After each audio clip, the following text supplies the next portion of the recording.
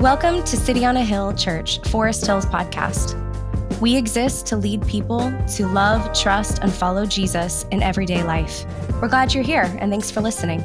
More information on the life and mission of City on a Hill Church can be found at coahforesthills.org. Now, there's something this morning, a statement that for every person in this room is true, is that everyone wants to be happy. Is there anyone here that just does not want to be happy? You're just all emo and you just don't want to be happy. No, that's none of us. All of us want to be happy. It's a universal desire. We want to be happy. But there are two questions about happiness that we have to answer. Number one, what is happiness? How do we define it? And then secondly, what makes you happy? Is happiness something that's just kind of dependent upon the person, and we're all made happy by different things? But first of all, let's define happiness. I do think sometimes in the church and Christianity, we make a false dichotomy between happiness and joy. We make a false division between happiness and joy. Some would say that happiness is the outward expression and joy is this inward feeling or contentment. And I don't think the division is as clear as we want to make it. I think joy, biblically speaking, is a satisfaction. It's a contentment. It's a disposition of the heart that does spring outward and express what we would call feeling or acting happy. But I think when most of us are talking about happiness, we're talking about inward. We're talking about soul satisfaction, contentment. And so when you ask somebody if they're happy with their job, it's not, do I smile all the time at my work? It's, do I find my job meaningful? Do I find meaning in my job? Am I happy with my coworkers? I'm not constantly checking LinkedIn for the recruiters to come find me. That's happiness in work. If someone's in a relationship and you want them to be happy, you would say, I want you to be happy. It doesn't just mean outwardly happy. You hope that they express happiness, but what you mean is that they feel loved, that someone values the person, they feel safe and secure, and that they're satisfied. So I believe this actually kind of a mixture of the two. Joy and happiness, sort of two sides of the same coin, is an inward satisfaction that's often expressed outwardly. An inward satisfaction of the soul that often expresses itself in emotion. But secondly is what makes a person happy. I think it's a lot more common than we think. In 1938, Harvard started a study with a group of sophomores. They tracked 268 Harvard sophomores, tracked them up until 2018. And across this broad range of people, there's a broad range of outcomes, people who are getting the best education in the world, the same education. There were those who were very successful and those who ended up on the streets homeless. There were those who had great mental health and those who ended up schizophrenic. There were those who were physically healthy and those who were not physically healthy, and they had varying levels of happiness. The number one predictor of happiness, health, success was not the amount of money that they made. It was not how famous they were. It was the health of their relationships. Their relationships, being in a loving and stable relationship. And I'm not just talking romantically, I'm talking about friendships. Those people were healthier, happier, and more successful. It had an impact on body health. It had an impact on mental health, and even the expectancy of life. And I think what we can boil happiness down to is this. True joy, true happiness comes from being known and being loved. When you are known and you are loved, you have the capacity for joy and happiness. And we see this in the story of Scrooge in a Christmas Carol. We're not just talking about like Scrooge McDuck if you watch the Disney version. We're talking about the actual Christmas Carol. If you ever read the Christmas Carol or watched any of the movies, Ebenezer Scrooge is miserable. He's a miserable person. His nephew comes to him and says, "Why can't you be happy, uncle?" And he says, "If I can't be happy, why should anybody else be happy?" And you start to see the story of what led to the unhappiness of Scrooge is that he had all of these relationships that had fallen apart. His parents died young. The woman that he loved, he scorned and he lost her. He ended up losing his best friend. This man is alone. He's trying to fill the void of happiness with money. And no matter how high he stacked the money and no matter how few coals he put into the fire to keep him and Cratchit warm, he wasn't happy. What we see at the end of the story is that the time that he becomes known and loved by others is where happiness begins to grow. And this is why Advent matters. Advent matters because Jesus came to bring you joy and happiness through giving you himself. Jesus giving you himself for you to be known and loved by God is the key to happiness. Now, maybe this morning you feel like you've got it all together. Right? Like, I've got enough friendships, I've got enough relationships, I've got good coworkers. I don't need any new relationships. I don't even feel like I need this from God. But I want you to know that every human relationship is a signpost. Every human relationship is simply an echo of the relationship that you were made for, to be fully known and loved by God.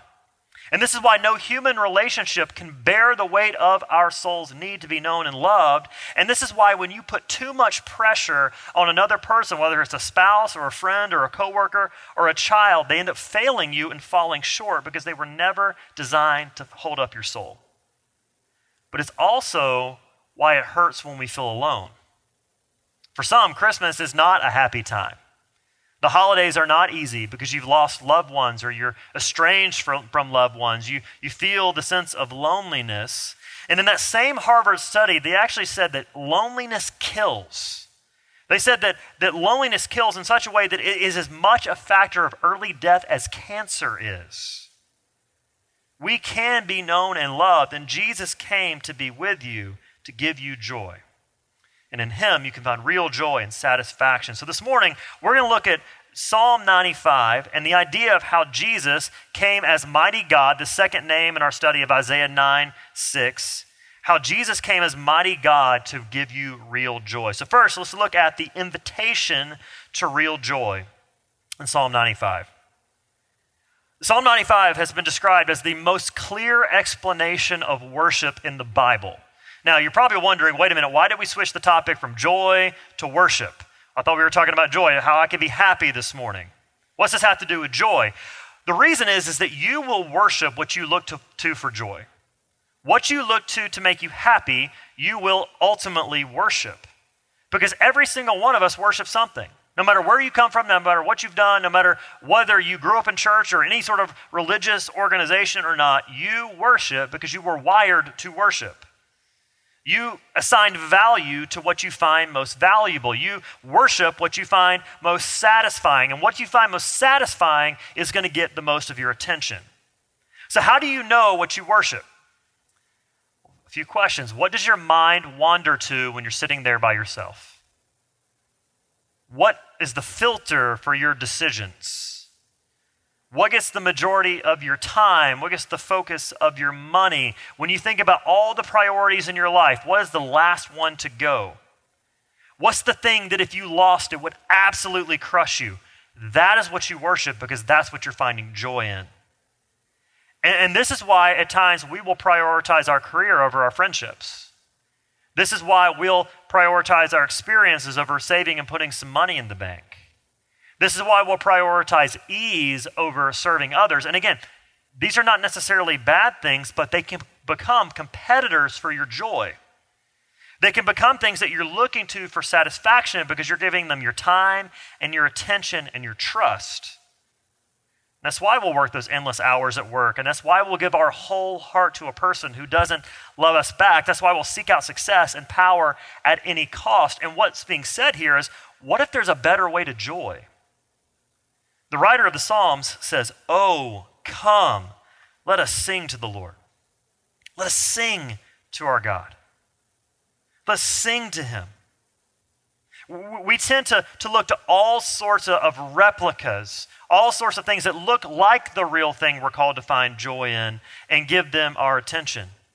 We're being invited to something better. There was this bookstore when I lived in Birmingham, Alabama called Second and Charles. It was this giant bookstore inside of an old department store, and it had books as far as you could possibly see. All these old used books. Well, outside the store, they had a bin that people would often just dump books that they thought were worthless in.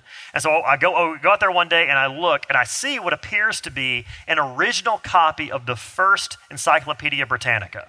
It's like, well, that's cool. So I pull it out of there and I go home and I start Googling. Google's a dangerous thing, right? So I start Googling and I look at this and I think, oh my gosh, if this is the real thing, this thing is worth thousands of dollars.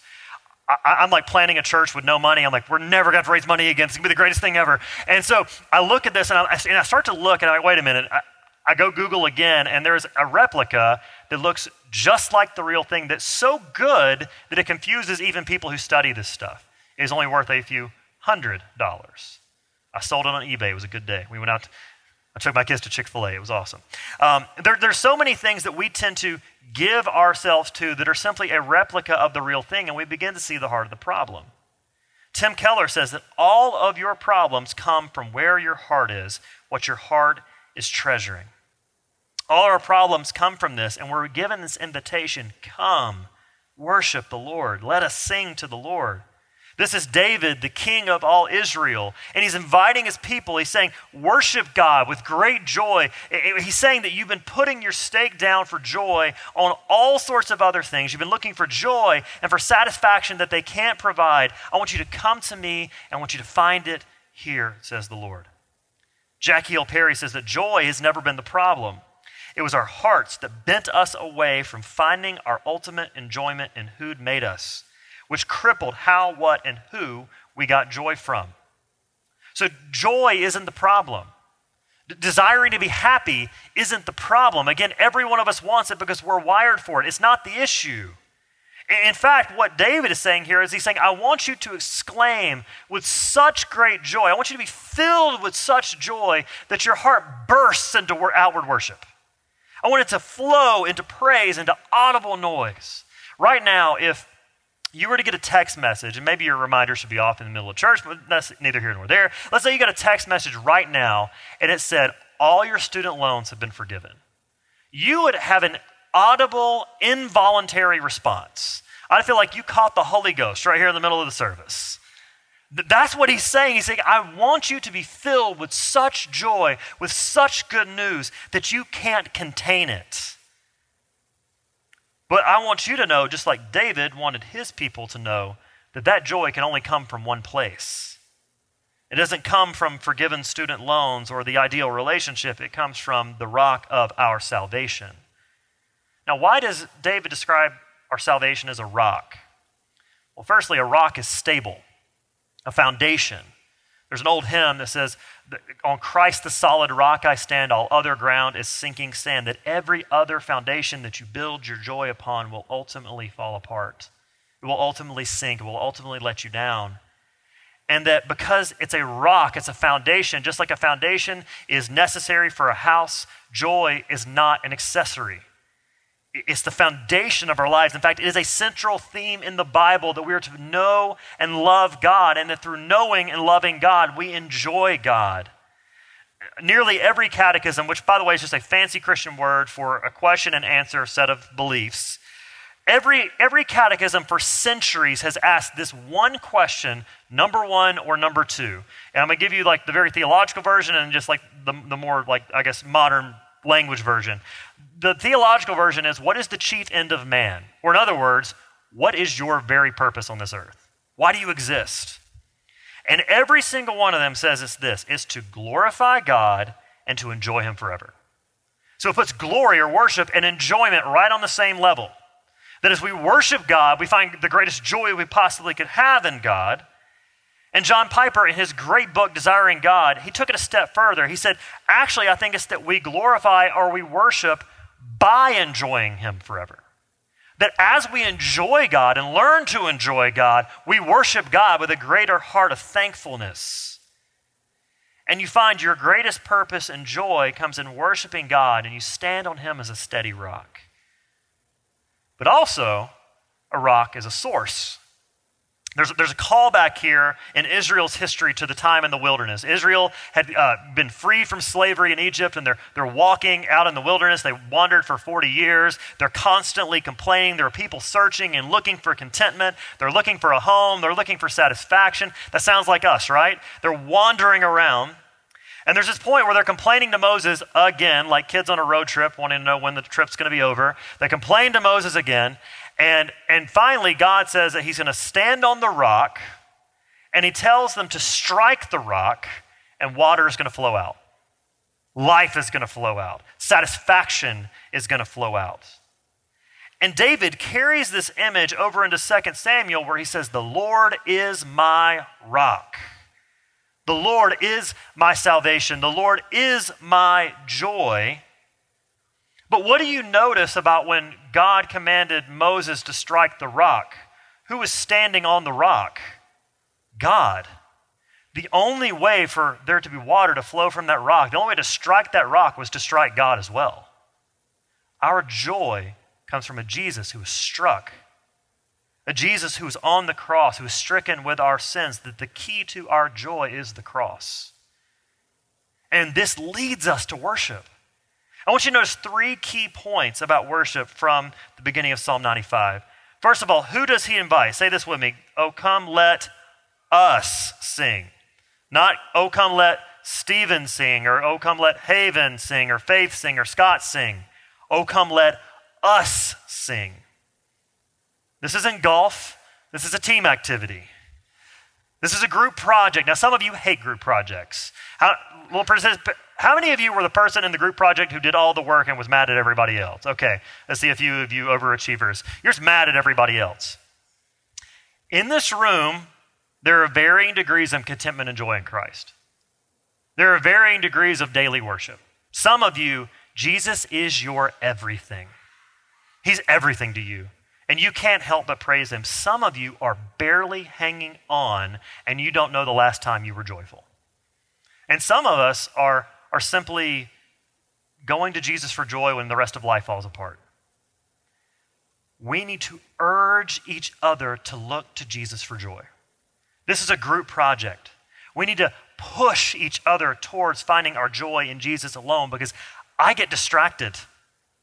I need reminding. You and I forget where our joy is found. But here's the really crazy thing about that. Unlike a group project where it seems to always be the same person, the person who's killing it usually changes. Today, you might be longing after Jesus with everything you have. You're having joyful time with him. And a year from now, you may not be. And the person that you encourage today may be the very person who encourages you tomorrow. We need to look to Jesus together as our greatest joy. We worship together. Secondly, worship is going to God himself. Verse 2, let us come into his presence with thanksgiving. This is a huge deal, because every other time in the Old Testament, nearly every other time, when we're told about going into the presence of God, it was a fearful sight. In Exodus, God wouldn't even let Moses see him. He had to see his back. When Isaiah saw the throne room of God, the train of God, which filled the entire room, he said it felt like he was being torn apart from the inside. And yet here, it says, come into the presence of God with thanksgiving. It's as if this is being portrayed as joyful in a way that there's an access that they don't quite have yet, but they will one day have. He's looking forward to this forward access that you and I have through Christ. Hebrews 4, let us then with confidence draw near to the throne of grace, that we may receive mercy and find grace to help in time of need. That is access. You and I have access to God. I used to love going to my grandma's house for Thanksgiving when I was a little kid. And I remember going, I never had to ask for a second helping of sweet potato pie. I'm the grandchild. I can have whatever I want. I'm getting anything. Matt and Sue are here with their grandkids today. They're going to get whatever they want to today. They want 3 helpings of ice cream at lunch. Send them back to the kids. Like, it doesn't matter. You can go back. They heard that probably. You can go back again and again. Pastor Stephen said I could have 3 servings of ice cream. You can go back again and again and again because you're an invited guest. You're welcome. If there's one thing God is not going to stop giving you, it is himself. He will give you more and more and more joy in him.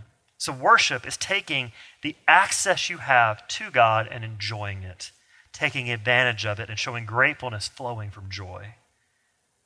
The third thing we see about worship is that worship trains you for joy. It's a practice, just like reading the Bible, just like prayer, just like fasting. These are all practices that are meant to train us for joy. They're to train us to be joyful because they change us. Now, an objection to Christianity at times is that sometimes our unbelieving neighbors will look and say, well, you guys aren't all that different than unbelievers. Like, sometimes you're just as cruel, you're just as mean, you're not all that generous. Or are Christians really more happy than non-Christians? I have an unchristian friend who's just as philanthropic and serves just as much and does all the same things. So why does that really matter? Now, sometimes that's true. Sometimes it's true. But what this actually shows us is that we're not accepted by what we do either. We're not accepted because we're good people. We're accepted because God is gracious. Look, we can be hypocrites. We can fall short. But the point is that God is gracious to sinners like you and me. and our unbelieving neighbors. But what Tim Keller says is that there's a disconnect between belief and action. We know we're to be joyful, but we're not living like we're joyful. We know that we need to be free from money to be generous. We know that we need to find the power to be freed from power to give ourselves away. We need to give up status to serve. So there has to be a bridge between belief and character.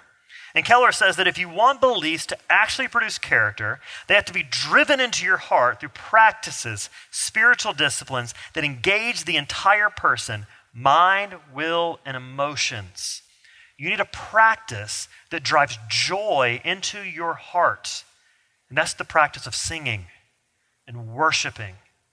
That we worship God. We sing these truths, that God is faithful, that God is good, that God is the source of our joy, that God is our salvation. And what begins to happen as we drive those truths into our hearts is we start to believe them.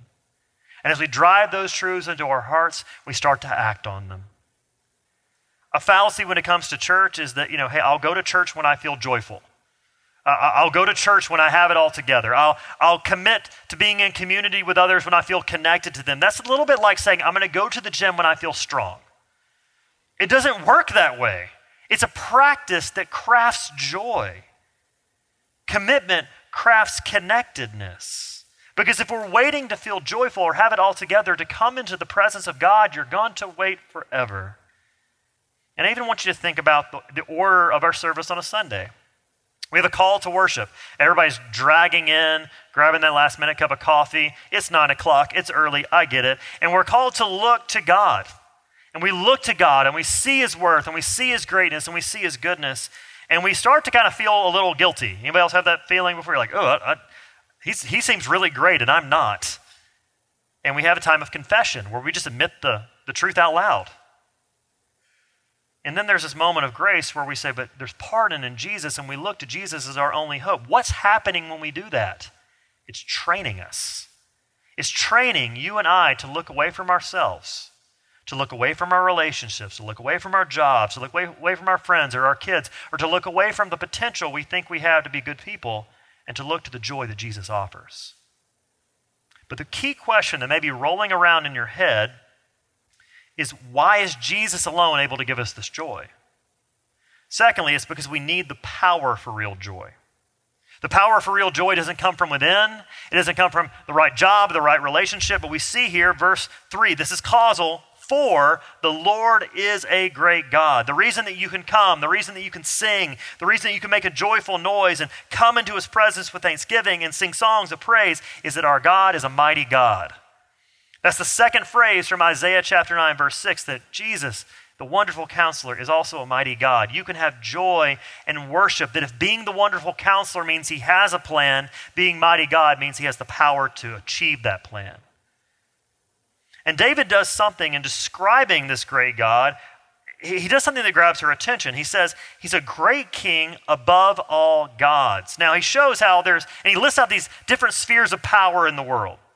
He's not saying that all these other gods are legitimate. He's saying that we look to these other gods. And there was all these tribal religions around the nation of Israel.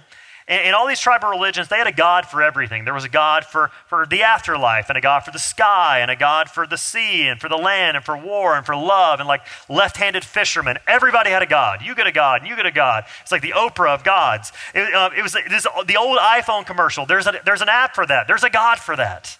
That's the way they approached the divine. And what you do when you view life like that there's a God for everything, is you go to the one you need when you need it.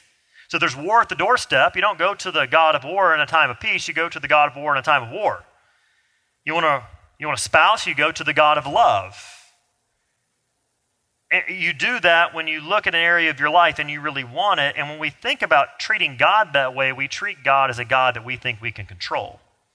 And that God is only good and useful if he gives us what we want when we want it. But what David tells us is our God is not a God like that. He's not a God in parts. He's not a God who's just over the sea or just over the land. He's not a God who's over the lows or the highs of your life. He is over it all, and he's the creator and the sustainer of all things. Everything is his. Colossians 1 Verses 16 and 17, for by him all things were created in heaven and on earth, visible and invisible, whether thrones or dominions or rulers or authorities, all things, everything, were created through him and for him, and he is before all things, and in him all things hold together. It reads like a legal contract. There is no wiggle room. He covers everything, is the creator and sustainer of everything, including your happiness. God is the God over your joy, and he's the only one who has the power to give it to you. And what this does is it actually allows you to be content and happy in every other area of life. You're never going to be satisfied or joyful in anything unless God is your first joy. It's like C.S. Lewis said that you can only get second things by putting first things first. And it's amazing what happens when you choose joy in Jesus first and over anything else. If you want greater joy in your marriage, you first have to have greater joy in Jesus. You want greater joy in your friendships, you first have to understand the friendship and the joy of Jesus. You want to have greater fulfillment in your job, you first have to find joy in Jesus. And seriously, I want you to try this week. You can apply this to any area of life, but let's say that work's a struggle for you. Work's an idol, and you're an approval person. And your boss's approval or your coworker's approval means everything to you. What if you went into work this week and asked the question, how can I find joy in you, Jesus, through my work? Not in my boss's approval. Not in the accolades of others. And what you'll actually begin to find is that if you get that approval, it becomes sweeter because it's not everything to you. It becomes sweeter because the truest joy you could ever have, you already have. Another note, though, on the power for real joy is that everything you see is an opportunity to worship. All the things that are listed here that covers pretty much the entire earth is an opportunity for you to worship. And it's a little bit like in the Sermon on the Mount where Jesus directed the disciples, look at the birds, look at the flowers, look at the grass. He wanted them to behold them. Now, I tend to be a very intellectual, black and white, factual. My wife she's much more into beauty, and that's been so helpful for me to just learn to behold. And she'll be like, hey, look at this painting. I'm like, that's a painting. That tends to be my approach. If we would simply stop and behold and look, we would see how we can enter into the joy of God. What he's inviting him to do is he's saying, in the hand are the depths of the earth. In his hand are the depths of the earth. He's saying, this is the God who's the depths of the earth. Rejoice that he's God over your depths too. This is God who's the God over the heights. Rejoice that he's mighty and he's God over what you don't understand. Rejoice that he's the God of the sea and that he is the God over what terrifies you. Rejoice that he's the God over dry land, that he's also the God over everyday life. I just want to challenge you this week to slow down, to look around and ask how the simple and small things in the world can help you find joy in Jesus. Lastly, I want to look at the paradox of real joy. There's a paradox here in verse 6. Oh, come, let us worship and bow down. Let us kneel before the Lord our Maker. And when we think of joy, we don't typically think of kneeling. We don't typically think of bowing. We think of jumping and exciting and raising hands. But he says, be humble. And the paradox here is, how can you be a humble person and a joyful person? How can a humble person be joyful? It's a recognition that you're surrendering your own idea of joy. That you quit looking for joy where it can't be found and you look to the only one who can give it. Jackie Hill Perry, again, she says, he is so much greater than the greatest thing and much more glorious than the most glorious glory the eyes could see. Knowing this, he becomes the aim of all our doing. Because if God is bigger than we can imagine, we are wasting our time to chase after something or someone lesser than him. Real joy only comes through humble surrender. Say it again. Real joy only comes through humble surrender. When you give up control, when you give up your ideas of what joy is to get a better joy. And we see that Jesus gives you joy through his humility. I mean, this is the heart of the Gospel of John. And John, and toward the end, we've been covering that this fall. John tells the people the reason you should believe is all the mighty things he's done. I've written these things so you'll believe them. He's a mighty God. But we see numerous times in the Gospel of John that this mighty God wants to give you joy. And we don't have time to unpack all of these. But he keeps coming and saying, I want you to be joyful. I want you to be happy.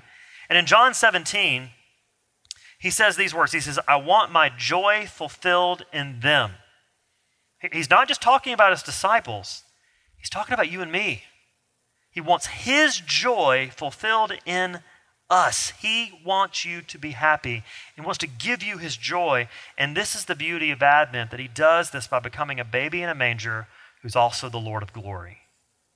He's the Lord of your joy who draws you in to know and love you. And we see this in verse 7 where it says, for he is our God, and we are the people of his pasture and the sheep of his hand. That's such a beautiful picture. A sheep with a shepherd, that we belong to Christ, that we are his, and he's not letting us go. We see God's commitment to us, that he knows his sheep. But we also see his care for us, that just like sheep, he leads us to a pasture, and a shepherd would lead his sheep to a place to graze and be satisfied. Jesus wants to lead you to the greatest joy imaginable, and it can only be found if he is your God, when you give up on finding it on your own. Now, we don't have time to read the rest of Psalm 95, but the end of Psalm 95 is actually quoted in Hebrews chapter 3 and 4 in relation to rest and satisfaction. And there's a command here in verse 7, in the back half of it. It says, today if you hear his voice, verse 8, do not harden your hearts. Don't harden your hearts like the people at Meribah. Don't harden your hearts toward the invitation of God to come and find real joy. And we see as it goes on further that those who harden their hearts, who reject the joy that God wants to give them, are never going to rest. They're not going to find joy. They're not going to find satisfaction. And the same idea gets picked up in Hebrews chapter 3 and 4, but maybe that's why you don't have the joy you hope for, is you're rejecting the only one who can give it. But in Hebrews, there's a promise that real rest and real satisfaction and real joy that you and I all want can be had in the one who satisfied what needed to be satisfied between us and God. That you can have real joy through the mighty God who lived a perfect life that you couldn't live, who died on the cross to satisfy the wrath of God and rose again as mighty God to give you joy that you really want. So as we close, just three steps for us. First of all, come to Jesus. This is an invitation to come find real joy in Jesus. So come to Jesus. Secondly, surrender to Jesus. Surrender your ideas of joy to him and find real joy in him. And thirdly, enjoy Jesus. This is an invitation for us this morning to enjoy God, to be satisfied in our souls, and to let that come out in songs of praise. Let's pray.